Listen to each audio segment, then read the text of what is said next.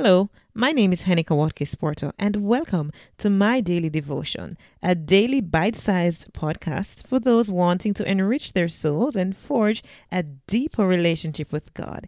It is pure, unpretentious, and raw, which flows from the heart, fostering gratitude, peace, and a sense of abundance.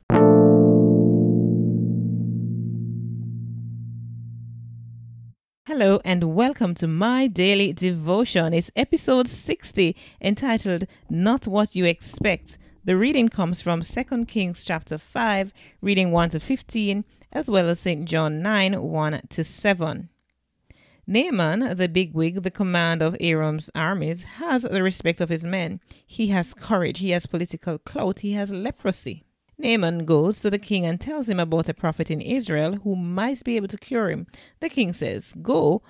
When Naaman arrives at Elisha's house, Elisha doesn't even come out to meet him. Not quite what Naaman expects. Instead, Elisha sends a messenger to tell Naaman to wash 7 times in the Jordan River. God is not confined to human ideas or opinions. If you keep him in a box that you have designed for him, he will show he is bigger than your box. If you refuse to accept his bigness, you will miss out on all the great things he wants you to discover and experience. In St. John 9, verse 1 to 7, Jesus already has a reputation for being a miracle worker. He heals the sick, usually with a touch or a word. But Jesus does the unexpected to this blind man. He spits on the ground, makes mud pie, and puts it on the man's eyes. Then he tells the man to go to the pool of Siloam and wash away the mud. Suppose the man had said, "Oh, that's disgusting. I'm not going to embarrass myself by walking through town with this mud made with spittle on my face." Do you think he would have been healed anyway? Sometimes God comes in unexpected ways. Sometimes God does things that seem totally unlike the way we think he should act. Have you ever tried to squeeze God into your human standards? Are you amazed that you would ever try? How have you limited God's handiwork and healing by a rigid set of standards and expectations?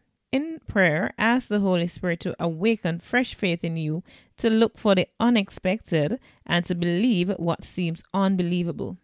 Call to me and I will answer you and tell you great and unsearchable things you do not know. Jeremiah 33 verse 3. Can you fathom the mysteries of God? Can you probe the limits of the Almighty?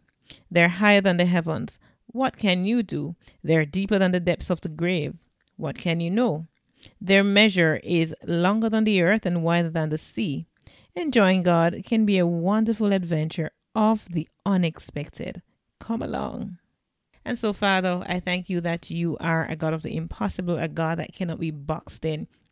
We look to you now to open and expand our minds and our heart and our soul to receive all that you are and all that you ever will be, Lord, in our lives. We pray that you will continue to guide us, continue to keep us, and continue to protect us. Show us your will that we may walk in it. In Jesus' name, amen. And so, Father, continue to look to you today that you remove anything that is not of you, that we may confess it, repent, and walk daily in your sight. This has been My Daily Devotion. Thank you for tuning in.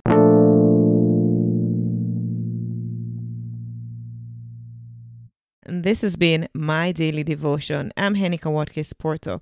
Catch me at henikawatkisporto.com for all other things that I'm involved with. See you soon.